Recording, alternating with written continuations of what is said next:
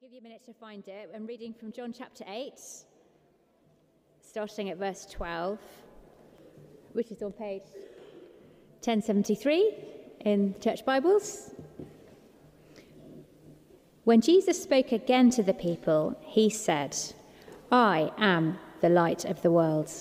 Whoever follows me will never walk in darkness, but will have the light of life." The Pharisees challenged him. "Here you are, appearing as your own witness. Your testimony is not valid." Jesus answered, "Even if I testify on my own behalf, my testimony is valid, for I know where I came from and where I am going. But you have no idea where I come from or where I am going.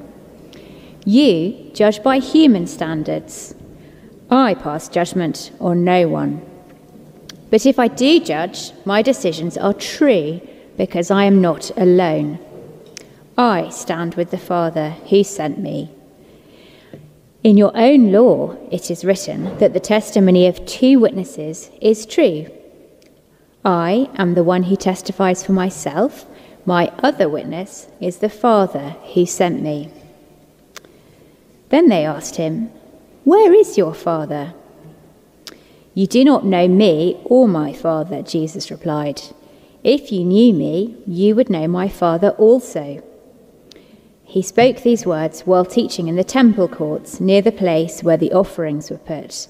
Yet no one seized him because his hour had not yet come. Once more Jesus said to them, "I am going away, and you will look for me, and you will die in your sin. Where I go, you cannot come." This made the Jews ask, "Will he kill himself? Is that why he says, 'Where I go, you cannot come'?" But he continued, "You are from below, I am from above. You are of this world, I am not of this world. I told you that you would die in your sins. If you do not believe that I am he, you will indeed die in your sins." "Who are you?" they asked. "Just what I have been telling you from the beginning," Jesus replied. "I have much to say in judgment of you, but he who sent me is trustworthy, and what I have heard from him I tell the world." They did not understand what he was telling them about his Father. So Jesus said, "When you have lifted up the Son of Man, then you will know that I am he, and that I do nothing on my own, but speak just what the Father has taught me. The one who sent me is with me. He has not left me alone, for I always do what pleases him."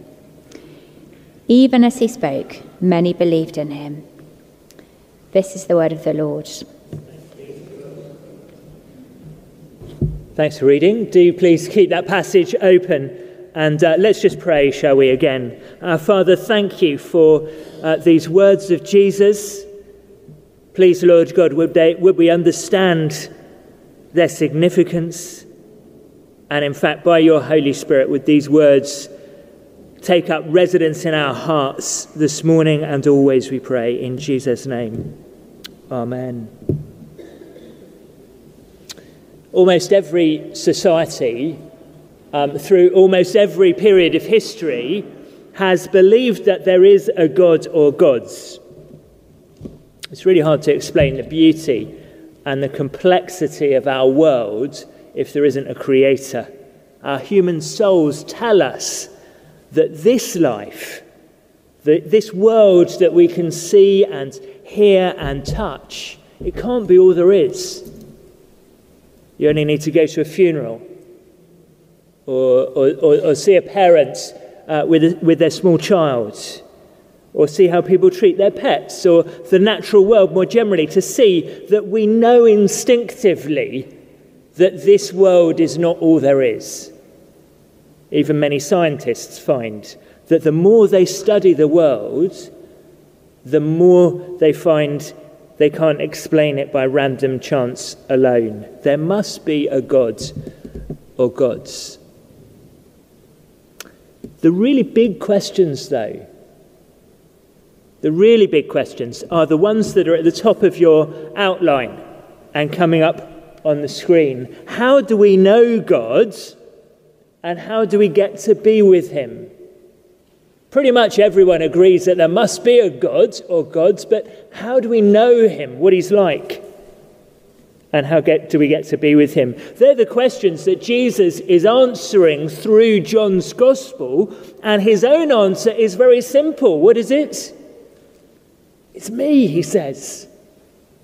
It's through me that we get to know God and we get to be with him. It's a bold, brave, direct answer that Jesus gives time and again in different ways through John's Gospel. You want to know God? You want to get to be with God? Then come to me, he says.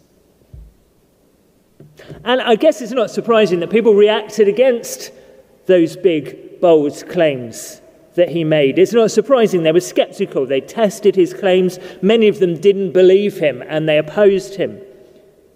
And it's just the same today. Monique was sharing with us the opposition, the persecution that Christian believers experience throughout the world. Last Sunday, I was speaking to a visitor here at church who said something like this. He said, I believe that there's a God, but I'm skeptical about any of the specific religious claims about him, whether that's the claims of the Bible or of the Quran or any other organized religion. And I asked him these two questions that we're thinking about today. How do you think we get to know God? And how do you think we get to be with him? And his answer was, well, I basically live a good life, and hopefully that will be enough. And I think that's the answer lots of people give, isn't it? I live a good life. I hope that will be enough. But the big, bold claims of Jesus are very unsettling because they challenge that kind of agnostic complacency, if I can call it that. Jesus' claims question whether we are good enough for God, and they force us to decide what we make of him. We saw one of Jesus' big, bold claims last week when he said in chapter 7, verse 37, can you see there, page 1072, halfway through verse 37, Jesus stood and said in a loud voice, let anyone who is thirsty come to me and drink. Whoever believes in me, as Scripture has said, rivers of living water will flow from within them. Today, we see two more of Jesus' big, bold claims in verse 12 and in verse 21. And let me just say at this point that we'll come back and look at the chunk in italics, the first part of chapter 8, in 2 weeks' time. And I'll say then why I don't think it belongs here in John's Gospel, but it's still worth looking at. So let's look down at Jesus' big, bold claim in chapter 8, verse 12. Can you see there? Let's read it again with those questions in mind. How do we know God? How do we get to be with him? Here's one of the big, bold ways Jesus answers it. John chapter 8, verse 12. Jesus said, I am the light of the world. Whoever follows me will never walk in darkness, but will have the light of life. So then our first heading, Jesus says, I am the light of the world. Follow me. We've seen the idea of light already in John's Gospel. Some of you saw it in home groups this last week, looking at John chapter 1. And that passage sends us right back to the very first chapter of the whole Bible, where we hear that in the beginning, God said, let there be light, and there was light. When Jesus says, I am the light of the world, he's claiming to be the divine creator, the one who enlightens and gives life to all the world. But there's more to it. Jesus says, I am the light of the world. Follow me. And so we're looking for a light that we can follow, that we can go places with. This wider section of John's Gospel is loaded with imagery from the Exodus. That is the foundational rescue event in the Old Testament that established God's people, the Israelites, through their rescue from slavery in Egypt, as they came through the wilderness into the Promised Land. And we looked at some of the Exodus story last year. You can listen back to those sermons on the website. In John chapter 6, Jesus made the big, bold claim that I am the bread of heaven, the bread of life, the living bread that came down from heaven. He was taking the Exodus story of God's miraculous gift of manna in the wilderness, and he's saying that he is that bread, symbolically speaking. We need to feed on him by faith to be kept going through the wilderness of this present age. Last week, we've seen it already, Merv showed us Jesus' big, bold call, let everyone who is thirsty come to me and drink. A claim that just as God miraculously gave the Israelites water from a rock in the wilderness, that was pointing ahead to Jesus himself.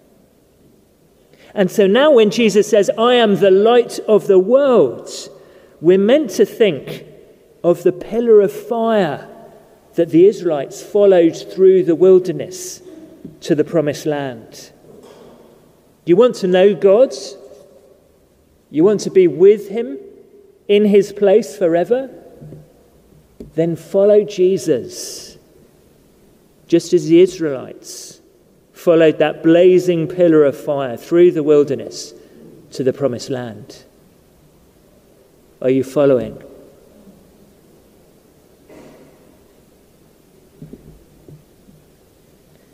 Alongside the big, bold claims of Jesus in John's Gospel, we see the skepticism and often the outright hostility of the religious leaders of the day. Last week, we saw the scorn of the chief priests and the Pharisees. Do you remember? A prophet doesn't come from Galilee. Today, similar skepticism. Verse 13, the Pharisees challenged him. Here you are, appearing as your own witness. Why on earth should we believe you? I guess it's a fair question. I hope we don't believe every crackpot that claims to be God. But Jesus' reply challenges them to look closer. He's not an ignorant madman. Verse 14, he answered, even if I testify on my own behalf, my testimony is valid, for I know where I came from and where I'm going. But you have no idea where I come from or where I'm going. And then in verse 17, in your law it is written that the testimony of two witnesses is true. I am one who testifies for myself. My other witness is the Father who sent me. They answer with scorn, I think, where is your Father? And Jesus says, verse 19, you do not know me or my Father. If you knew me, you would know my Father also.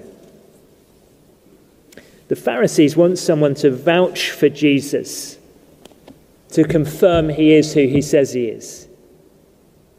I get asked to vouch for people from time to time. Twice this past week, I was asked to vouch for someone's passport application. But to vouch for God the Son, the light of the world, you need someone even more respectable than the rector of St. Anne's Limehouse. Jesus calls on the best witnesses that he can produce, himself, God the Son, and his Father in heaven. Now, maybe we're not fully satisfied with that answer, but it's the one Jesus gives time and again in John's Gospel. He keeps returning to this question of his own identity and his relationship with his Father in heaven. We'll keep seeing these things as we work our way through John's Gospel. We need to ask ourselves, what kind of relationship is he claiming? On the basis of all we see and hear from him, is it credible? He's building up an interlocking case for himself through these various big, bold claims and the signs that he does to support them. We have to decide whether we'll believe him.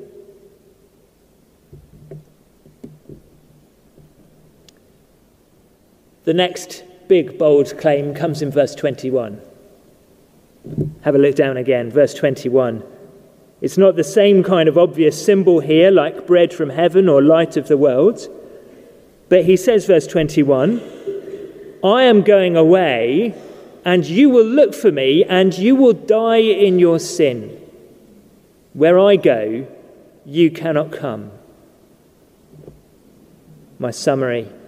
You cannot come with me, says Jesus. You will die in your sin. We need to take this big, bold claim together with the one that we've just been looking at. Jesus is the light that we need to follow to get to the promised land. But crucially, now he says to the religious leaders who are so skeptical about him, actually they aren't going to be able to follow him. They're not going to get to the promised land. That is, to be with God forever. They, like the wilderness generation in Exodus, will not believe in him, and therefore they will die in the wilderness in their sins. You see, we don't automatically get to heaven. That's what we love to think, isn't it? It's how we comfort one another at funerals. He's gone to a better place. She's free from all her troubles now. It might sound comforting. It might feel like the right thing to say. But Jesus says that not everyone will follow him. The penalty for sin is death. And just like the Israelites in the wilderness, many will die in their sins and not reach the promised land.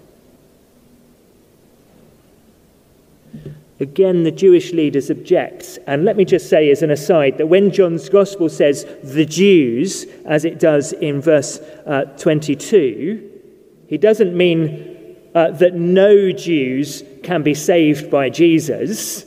John himself is Jewish, so is Jesus. When we come to the Jews quote in John's Gospel, we need to have that in mind. He's using it as shorthand for the Jewish religious establishment as a whole, even if individual Jews do actually respond rightly to him. So in verse 22, the objection, the Jews, the religious establishment ask, will he kill himself? Is that why he says, where I go, you cannot come? Shows complete incomprehension. Maybe it's deliberate, sarcastic lack of understanding. Will he kill himself? No, it's not Jesus that's going to die here, or not kill himself in that sense. He's the light of life, for goodness sake. No, they are the ones. They are the ones who are going to die in their sins. Jesus' answer explains what he means when he says they cannot go where he is going. Verse 23, just over the page there, can you see? He says, you are from below, I am from above. You are of this world, I am not of this world. I told you that you would die in your sins. If you do not believe that I am he, you will indeed die in your sins. You see what he's doing there? Jesus takes the kind of horizontal story of the Exodus about the journey through the wilderness into the promised land, and he then uses it to tell the bigger vertical story of getting to be with God above. Right from the beginning of John's Gospel, we've been told that God the Son was with God the Father in the beginning, and that he became flesh and made his dwelling among us here on earth. Jesus is from above, and he's going back to be with his Father above. And it's only by believing in him, being united with him by faith, that we get to go with him into his Father's presence in the new creation above. Again, the Jews ask a question. In the last part it was, where's your Father? Now it's, who are you? And again his answer is given in relation to his Father. Verse 25. Just what I've been telling you from the beginning. I have much to say in judgment of you, but he who sent me is trustworthy. What I've heard from him I tell the world. Verse 27, they did not understand that he was telling them about his Father. And so he closes this little section by telling them about the event that would offer life, the event that would deal with their sins, the event that would ultimately reveal his identity to anyone who's willing to see it. Verse 28. So Jesus said, "When you have lifted up the Son of Man, then you will know that I am he, and that I do nothing on my own, but speak just what the Father has taught me." When you have lifted up the Son of Man. That phrase is deliberately ambiguous.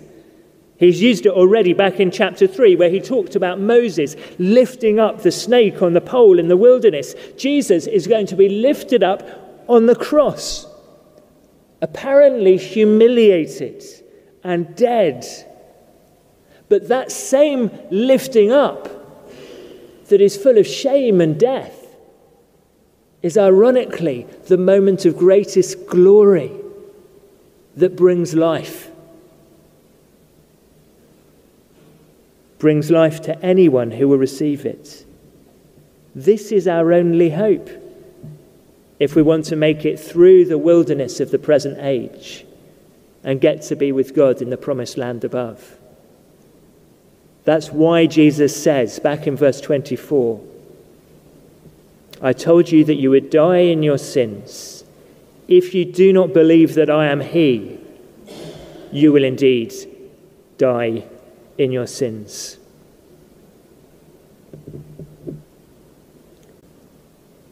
John's Gospel takes it as read, I think, that there is a God. But the crucial questions are, how do we know God? And how do we get to be with him? Jesus' own answer to that question, time and again through John's Gospel, is incredibly stark. It's through me, he says. Through me. We've seen today his claim to be the light of the world. It's by following him through the wilderness of this present age that we get to enjoy the promised land above. It's through him being lifted up on the cross that he dies our death for our sins so that we can enjoy the life that comes through him alone. And so what do we need to do? We need to believe and follow him.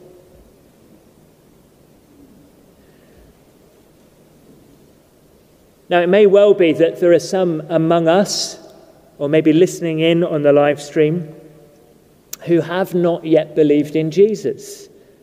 Like our visitor last week, maybe you would say, well, I believe that there is a God, but I'm skeptical about the claims of Jesus. Can I urge you, if that's you, to test the claims of Jesus Christ for yourself? The claims he makes about himself are bigger and bolder than any sensible human being has ever made. The claims of madmen don't stand up for 5 minutes. But the claims of Jesus Christ have stood the test for 2,000 years and more. There's abundant evidence for them offered in the Gospels, and we're commending them to you today. Will you test the claims of Jesus Christ? I'd love you to join me on that little Christianity Explored course over the next few Thursday evenings. You don't have to say anything. In fact, sometimes people just join in online, keep their cameras off, and just listen in the background. You could do that if you want to. Or you can come and throw your hardest questions at us. But will you take a good, hard look at Jesus? I think that, like me, when I looked at all of this as a skeptical 19-year-old, you'll be astonished to find that there's much more substance and credibility to Jesus than you might assume. But John's Gospel isn't just a sort of evangelistic tract. It's not just for those who don't yet believe. Through Jesus' big, bold claims of John's Gospel, he's pushing those of us who do seem to believe. And he's saying, in effect, but do you really believe? He doesn't want us just to say, I believe there's a God and I'm happy to accept the Christian label on my version of theism. Nor does he want us to say, I accept Jesus' sacrifice as the simple means of getting to God in heaven, and that's it. No, he wants to keep pushing us to develop and deepen our faith. Just as he keeps talking about his relationship with his Father, he wants to draw us into that privileged, personal, committed relationship. He wants us to have what we might call a full-fat belief in him. We're going to see more of this next week. Let me just give you a little teaser. When he says in verse 24, if you do not believe that I am he, you will indeed die in your sins. A more literal translation would be, if you do not believe that I am, you will indeed die in your sins. Jesus wants us not just to have a thin faith in him as the one who happens to be the Saviour. He wants us to know him as the great I am, the divine creator and rescuer. Is this Jesus the one we believe in? At the end of today's section, we see that even as he spoke, many believed in him. And yet next week we see that Jesus spoke to the Jews who had believed in him, and he pushes them still further, challenging their view of him. And in fact, he pushes them so hard that by the end of the chapter, they're picking up stones to stone him. You see, he doesn't just settle for a simple profession of faith. Becoming a Christian starts with simple childlike trust in Jesus, but it doesn't stay there.